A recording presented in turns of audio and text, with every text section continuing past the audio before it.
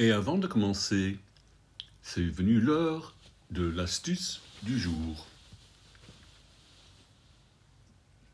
Avant de chercher votre sommeil, mon conseil, gardez votre portable bien éloigné de vos oreilles, bien écarté de votre oreiller.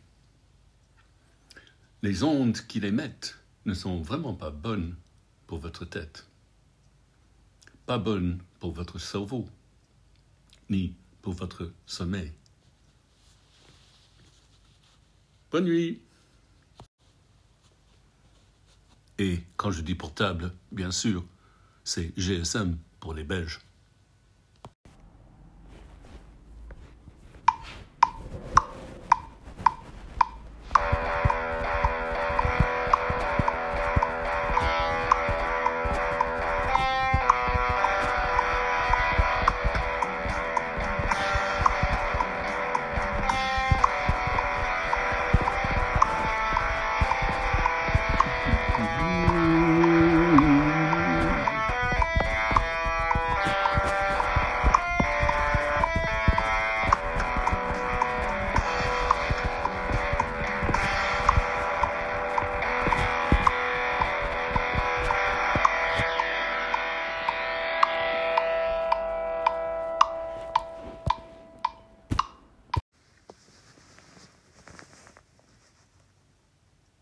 Et encore une bonne nouvelle, si vous apprenez à attendre, à postposer l'heure de votre prochain repas un tout petit peu, vous allez gagner en liberté de penser, et vous ne serez plus attaché, pieds et poings liés à vos repas.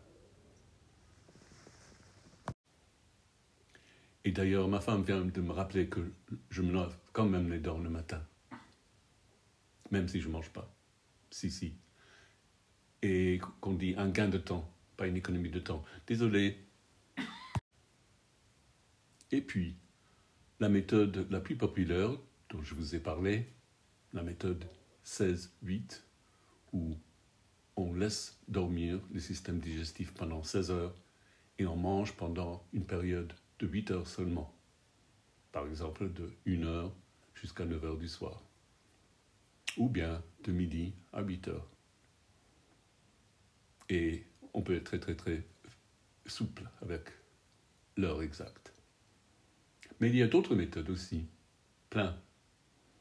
D'ailleurs, la méthode qui a été connue, presque en premier par le grand public, c'était la méthode 5-2, que je ne vous conseille pas, parce que vous allez avoir très faim tout le temps.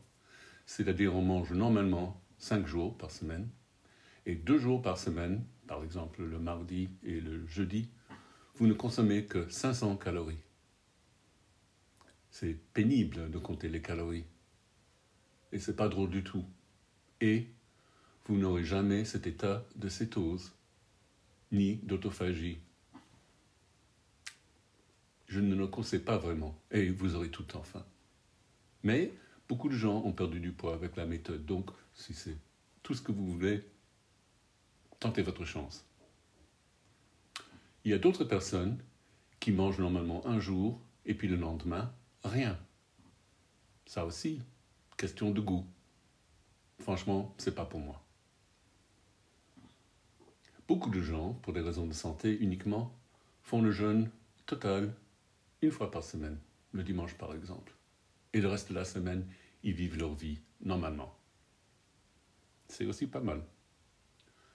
Qu'est-ce qu'il y a d'autre? Et puis, si vous préférez manger le petit déjeuner le matin, et puis manger quelque chose à midi, vous avez tout le loisir de sauter le repas du soir. C'est comme vous voulez. Le plus grand problème pour certains d'entre nous, c'est que souvent on a du mal à s'endormir si on sent la faim.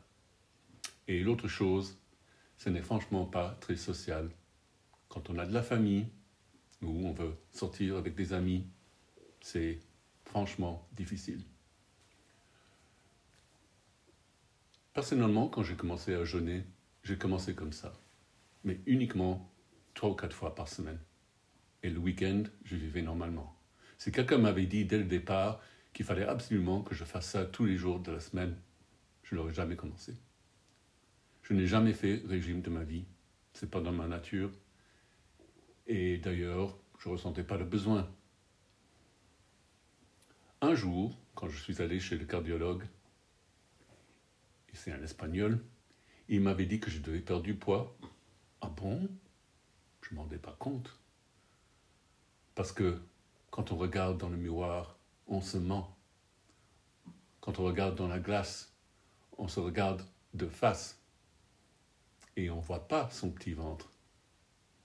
Alors lorsqu'il m'a dit que je devais perdre 2 kilos, j'ai compris 2 kilos. Mais ma femme qui était là a dit « Non chérie, il a dit 10 kilos ». Je n'avais aucune idée que j'avais 10 kilos à perdre, mais c'était le cas.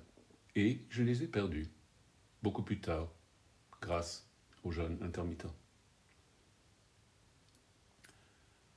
D'ailleurs, depuis que je fais le jeûne, ça fait maintenant 2 ans plus ou moins, et j'ai beaucoup changé mon approche au fil du temps, j'ai beaucoup d'autres choses agréables qui me sont arrivées sans m'en rendre compte. Mais ça, on va parler plus tard.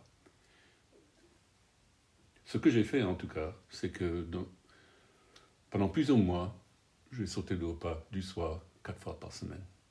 Et puis un beau matin, je constatais que je ne ressentais pas la faim. Alors je me suis dit, je prends le courage par les 2 mains et je vais aller travailler. J'avais toujours peur d'aller travailler le ventre vide parce qu'il faut que mon cerveau soit performant. J'étais convaincu que j'allais tomber dans les pommes et que je n'arrivais pas à réfléchir bien. Et bien ce jour-là, j'ai pris une petite boîte d'urgence, comment ça s'appelle quand on a des choses qui restent, des Tupperware, oui, avec un petit repas d'urgence, au cas où. Et je ne m'en suis pas servi. J'ai très bien travaillé et à midi, j'étais fin prêt à manger. Voilà, alors après, je me suis dit, c'est plus la peine de sauter le repas du soir, trop difficile. Je vais commencer à sauter le repas du matin, beaucoup plus agréable. Et une très bonne nouvelle,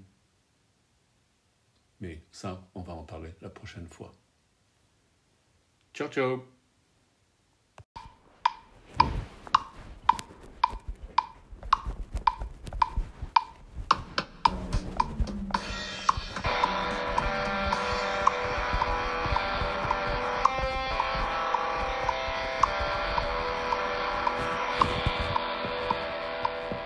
C'est un peu tristourné, hein.